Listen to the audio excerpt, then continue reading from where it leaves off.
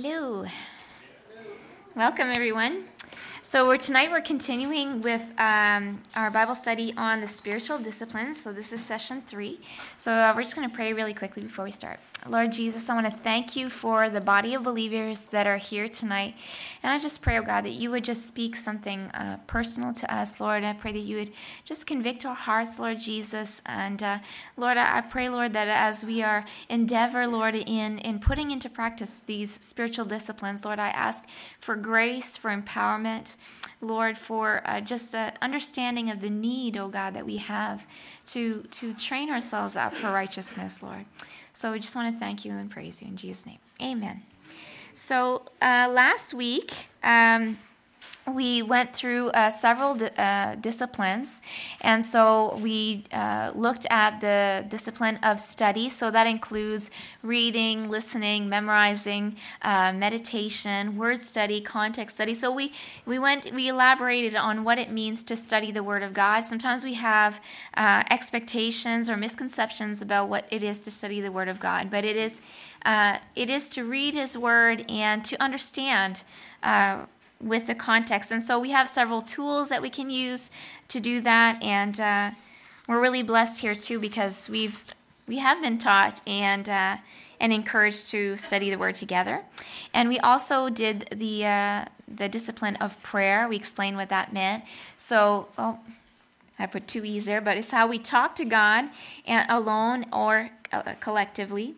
We talked about fasting, and I really like that quote that fasting is feasting on God, hungering for Him alone. So it is to put aside something so that we can more fully focus on God, especially in this generation where we're so distracted by so many other things. So it is to take that time. And we talked about confession. So confession is an admission of sin followed by repentance. So confession isn't just admitting what is wrong, it is admitting what is wrong and turning away from it.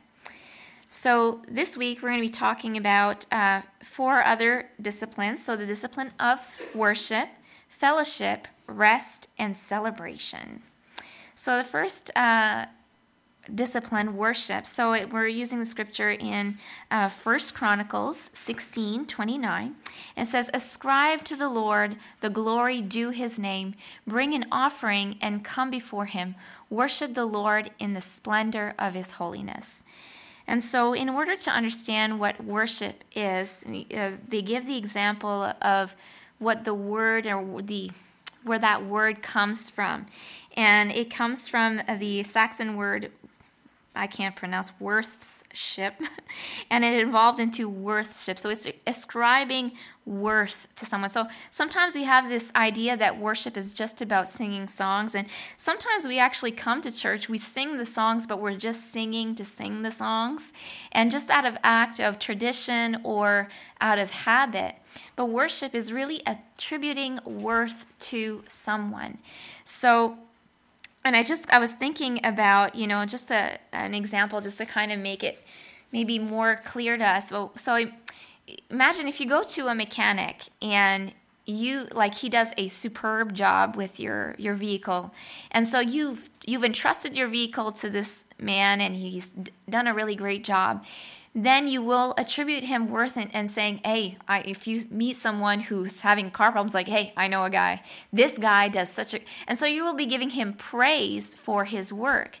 And so you're attributing worth to what he is able to do. But with worship, it is more than just what God is able to do, but it is in who He is. So it is attributing Him worth. So as much as you would praise this, mechanic for, man, you now trust him more and more. You're capable of entrusting him more and more with your vehicle because of the experience that you've had with him. Well, how much greater does our worship become when we experience God and we entrust God with more and more aspects of our life, because God is the expert on everything in our life, isn't He? And so that's why we can attribute Him worth, we can give Him worship and praise. And where we get to learn of God's awesomeness and His greatness, I don't know, how many here have ever shopped on Amazon? I'm a fervent Amazon shopper. And so now when I am shopping on Amazon, I always look at the reviews before I entrust my money to this company. And when I'm looking at the reviews, I look at how many stars they have, but then I start looking at the comment section and what they're saying about the product. See, now I can entrust, the comment section of a product in order to know if I can entrust my finances to a certain product or not. But the wonderful thing is that we have God's word that is faithful and trustworthy word, more trustworthy than Amazon reviews, because they're not always trustworthy. But the wonderful thing is that we can trust in God. So even though we haven't always experienced God in those areas of our life because we haven't entrusted him in those specific areas, we can trust his word. And that's why it's so important, in collective worship and collective telling. Whenever you're telling of something that God has done in your life, you are giving him praise. You're attributing him the worth that he is due. So whenever you're giving testimony, it is an act of worship. Whenever you're giving your tithes, that means you're saying, God, I entrust you. I trust you so much that I have no issues giving you a part of my money because I know that you're going to take care of me. So loving others also is an act of worship. So worship is more than just singing songs to God. It is entrusting him with our lives. It's giving all of us who we are to him. And it is also giving him praise, and hopefully our praises are better than Amazon reviews. And so Jesus is both the object and the example of our worship. When Satan tempted Jesus to worship him, Christ replied, "Begone, Satan, for it is written, you shall worship the Lord your God, and him only shall you serve."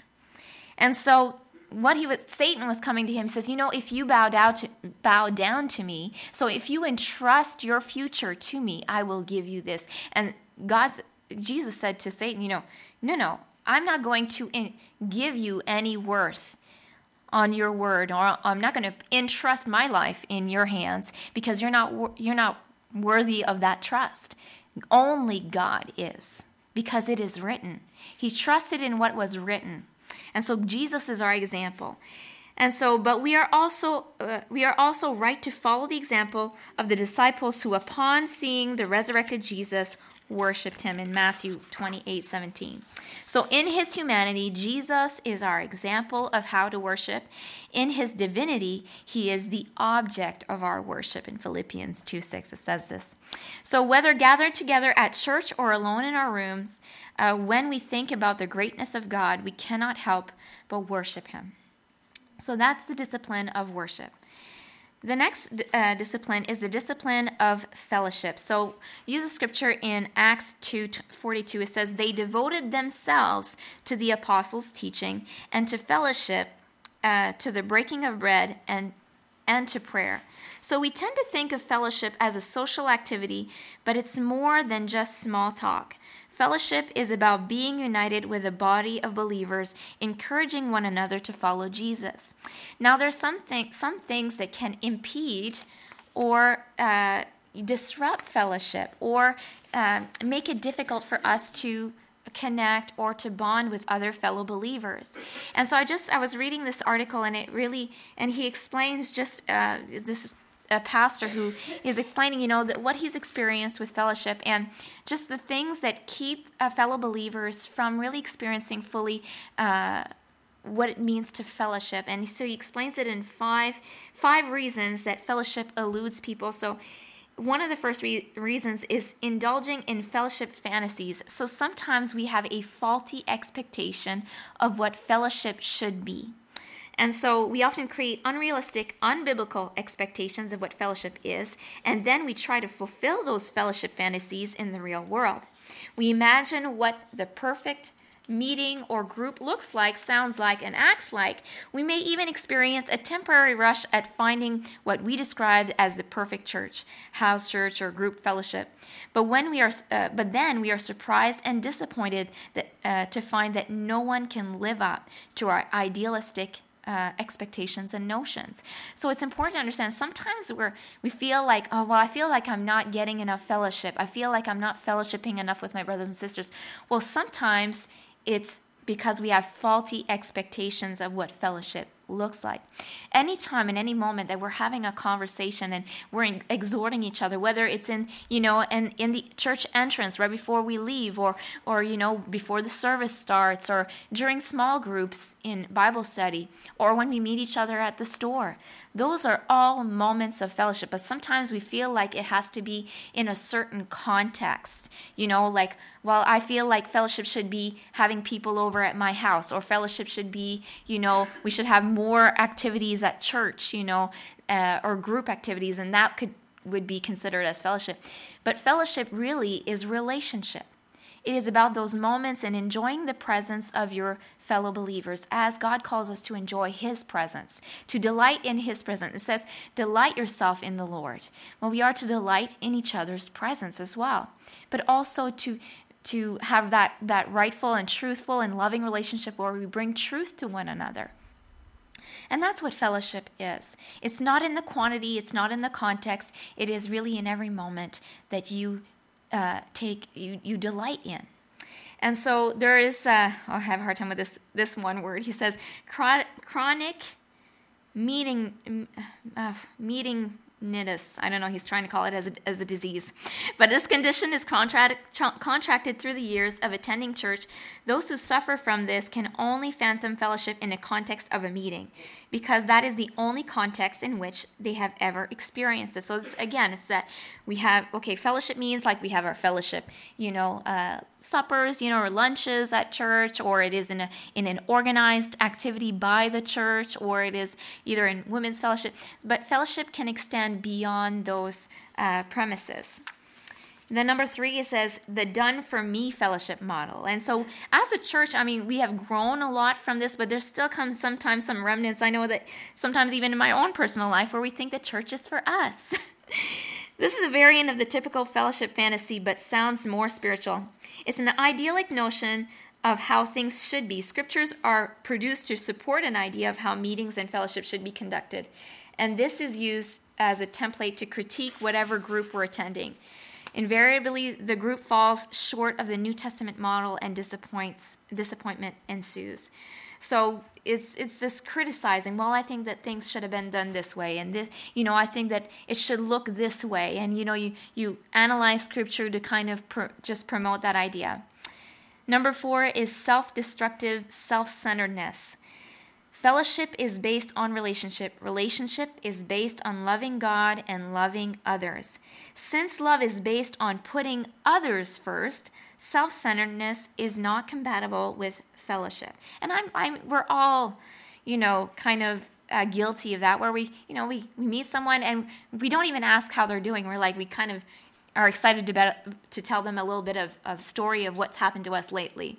We'll divulge all of our problems to that person without actually kind of interacting with that person and taking that time to connect with them and say, how are you doing? How is your family? Weren't you dealing with this issue? How is that going? But we automatically, either don't bother to ask because we don't want to pry, or we just kind of blab on about our daily lives. And like I said, I'm guilty of this as well. So this is a nutshell. Gets to the heart of the matter. It says, we spend years going to church to get our needs met. The service was for us. The sermon was for us. The music was for us. The pastor was for us. The fellowship was for us. Now we are looking for fellowship, and the motivation still revolves around getting our needs met. We need fellowship. We need social interaction. We need other people. We need encouragement from minded believers. And so we really haven't changed at all. We are still consumed, absorbed, obsessed, and infatuated with what we need, and frustrated by what we don't have. And so that can come and really frustrate. And that's what I'm so excited, about our direction as a church, to make one of our services about others. And it's not just a consumerism focused church. And that's why, we as a church want to do Celebrate Recovery. That's why we encourage our members to volunteer at the food bank and to give of themselves, where it's not just about us. And he gives the example. He says, imagine if imagine a bank, and if everyone's always just making a withdrawal and no one's making a deposit, it'd be a pretty empty bank, right? It would empty out really quick. Well, if we're all like that, if we're all making withdrawals from people, just telling our stories and dumping on everyone and not, showing love and care to others, then everyone becomes isolated and everyone feels left out. But if we all minister love to one another, take the time to show interest to one another, then we all become mutually taken care of. And that's God's heart. And really, at the end of it all, our number one need, because sometimes when we are need driven, is because there's a need that no one on this earth can really meet. We try to get our personal need met by people when that need was meant to be taken care of by God. When that need for affirmation, approval, the need for worth, no one can give you that sense of worth. If you're experiencing a lot of rejection, not a person on this world can heal your rejection. Only Jesus can do that. And that sense of rejection can often impede on the flow of fellowship. And so it is a pivotal discipleship, and it is something that we need to approach with intention. It isn't something that we just kind of show up for, but God, when you arrive at church, and I've heard my brother Mark mention it often, he arrives at church, God, who is it that you want me to talk to today? Who is it that you want me to approach? And like I said, I'm guilty of this too. Sometimes I'm like, I got things to do, but it is about, connecting. And in children's church, we do this, with our kids. We take the first, 5-10 minutes of our Sunday school lesson is, how are you guys doing? How was your week? What are you guys up to? And it's really creating that bond. And what it does is it creates an environment of safety. If you feel like people are kind of always running away from you and you feel like you kind of want to, why is it that they never want to hang out with me? Well, sometimes it is because, you need to create that environment of safety with them. And need doesn't make it safe when you're always trying to withdraw. And sometimes we're not aware of that. And I walk in and out of that as well. And so that's part of our human nature. And so number 5 is dysfunctional relationships, which really kind of falls into that same category. It says the biggest reason why fellowship eludes us has to do with our own inability to understand what healthy relationships look like. And he gives the example of watching those Christian dating commercials, and he sees these women who are head over heels in love with the man of their dreams, gushing about what he does for them, how he makes them feel. And he says he's a little bit concerned about the future of any relationship that is based on how the other person makes them feel. Why? Because there is a misconception that love is based on what the other person does for you or how they make you feel. This is not true love at all. That it is too self-centered to be genuine love. A relationship is not about what I can take from the relationship, but what I can give to the relationship. And so that's, we have this misconception about what love and relationship is. It's really about what God has called you. And you know that when you understand fully that you are a gift, then you understand your worth. When you understand that you are a blessing and that God has created you to be a blessing, and he has created you with specific gifts that are a blessing to others, and when you operate in those giftings that are giving to others, then you operate actually in your truest form of love. And so that's why God wants you to fully understand how loved you are. And if you're struggling with your, connecting with God, that has to be your priority. If you're having a hard time with believing that God loves you, or trusting in God's love for you, or trusting him in those areas, that has to be our priority. If you need a subject for fasting, man, has to be our priority. We need to understand how loved we are by God, and to believe the biblical reviews of who God is. And so those are I just felt like I needed to share, because, sometimes we don't understand, why is it that I'm struggling to fellowship? Well, sometimes we're struggling to connect with others because God is saying, I need to be first. Your fellowship with me needs to be first. And so to put into practice that discipline, we first need to really walk in that full fellowship with Christ. And then the fellowship with others becomes easier, but it has to be intentional. So he says, So Jesus lived in constant fellowship with the Father first, and so he is our example, even in this, and also with his disciples. But Jesus knew that fellowship would be challenging. Before he was arrested and crucified, Jesus prayed for all believers. So this is one of Jesus' prayers. He said, that they may all be one, just as you, Father, are in me and I in you, that they also may be in us, so that the world may believe that you have sent me. So fellowship doesn't happen by accident. And so the writers of Hebrews said, let us consider to stir up one another to love and good works, not neglecting to meet together as is the habit of some, but encouraging one another. So regular gatherings for fellowship require discipline. So sometimes we don't feel like coming to Bible study. We don't feel like coming to prayer. Well, those moments are pivotal, and they enable us to grow together. And so the seventh discipline is rest. So the scripture says, come to me all who labor and are heavy laden, and I will give you rest, in Matthew 11:28. So it says today, the spiritual discipline of rest requires more discipline than ever, especially with our technology. But TV and all these things that keep our minds busy and distracted, it is very difficult for us to rest in today's society. So we suffer from busyness, yet most spiritual discipline books do not include rest. It says, God instituted the discipline of rest in creation of the world. He created everything in 6 days and rested on the seventh. And taking that time to rest is also choosing to trust God. So as we give our tithes, a tenth of our money, and when we do that, we say, God, I'm going to trust you with the rest, to take care of me in the rest. Whenever we're taking time, especially for us who have tendencies of being workaholics, it is taking that time to entrust the affairs of this world into God's hand. And because, if you look at the parable of the sowers, one thing that does choke up the word of God in your heart is the cares of this world. And when we choose to keep going without taking rest, we let the cares of this world consume us to the point where God isn't Lord over all these things.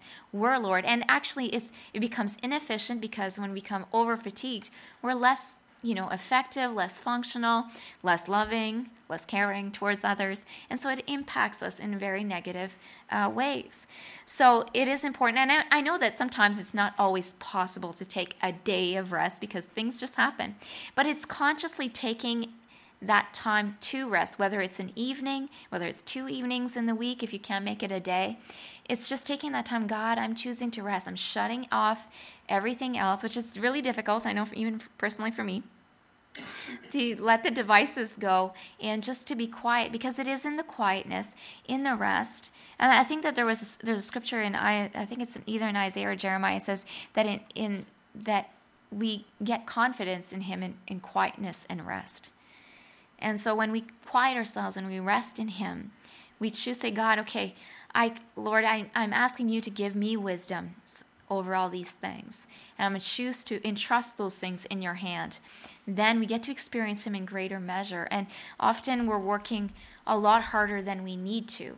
And so God has all of that under control. And it is a measure of faith. Actually, it's one of our greatest moments of experiencing faith, and the areas where we experience the greatest unbelief. So the Bible warns us against overworking and not sleeping, because sleep is a gift from God. He created us to need rest. Plus, the act of sleeping requires trust that God will protect us while we're unconscious. But rest is not God's desire for us in every moment. We must maintain a balance of when to work and when to rest. So Proverbs, there's so many scriptures in Proverbs that kind of warn against laziness. So God commands us to rest 1 day a week. The other 6 we're made to work hard. So Proverbs warns us against laziness in Proverbs 6:9-11. And so Jesus continued to observe the Sabbath, although he challenged cultural legalism, because you can go into legalism, like I can only make certain amount of steps that day, And that's what the rules were back then. And he's like, so he went to the synagogue on the Sabbath to worship and teach. And when he went to heal someone, they're like, hey, it's the Sabbath. You're supposed to work. And he's like, are we going to neglect you're going to let people die, or you're going to let people lame because it's the Sabbath? Like, no. So he would ask them, is it lawful on the Sabbath to do good or to do harm, to save a life or to destroy it? So healing and helping people is not breaking the Sabbath. So even if you help someone move on a Saturday, no one's going to die. So rest is a spiritual discipline that we ought to practice at least once, 1 day a week. We were designed to work hard and rest well. Therefore, Christians should work harder than anyone 6 days a week. We must discipline ourselves to get a healthy amount of sleep and to set a weekly day of rest. And that's kind of, for some of us, that's kind of hard, going to bed early. Because, we just want to enjoy every little minute of the day. And then, we borrow on the next. So, yes. And the last discipline is celebration. And so sometimes, we live in a performance driven society, and sometimes we're so focused on what needs to be done, and we're so focused on what we're not doing well that we forget what God has done. And so scripture in Philippians 4:4 says, "Rejoice in the Lord always. Again, I will say rejoice." And that reminds me of the songs. I always sing it in my head whenever I read it. But the thing is that, and he said it with such emphasis. He didn't just say, oh, rejoice. It's a good thing to rejoice in the Lord. No, he says, rejoice in the Lord always. Again, I will say rejoice. And Paul had gone through several difficulties, hardships, and he understood the importance of rejoicing. And rejoicing often equates gratefulness, thanking God for what he has done, thanking God for sometimes the mundane things of life, thanking God for health, or for, we've got a roof over our heads, we have a car to drive us places, we have food on the table. Those are all things that we need to be grateful for, or even what God has done. Sometimes we're so focused on everything that we've done wrong in our relationship with God that we don't recognize the work that God has already done. Taking time to recognize the work that he has done, the relationships that he has restored, the friends that he has enabled you to have, the church body that he has set you in. When we celebrate those things, when we have fellowships on Sunday, those are the moments to celebrate the great things that God has done. So in celebration, we rejoice in God's many blessings and remember his faithfulness.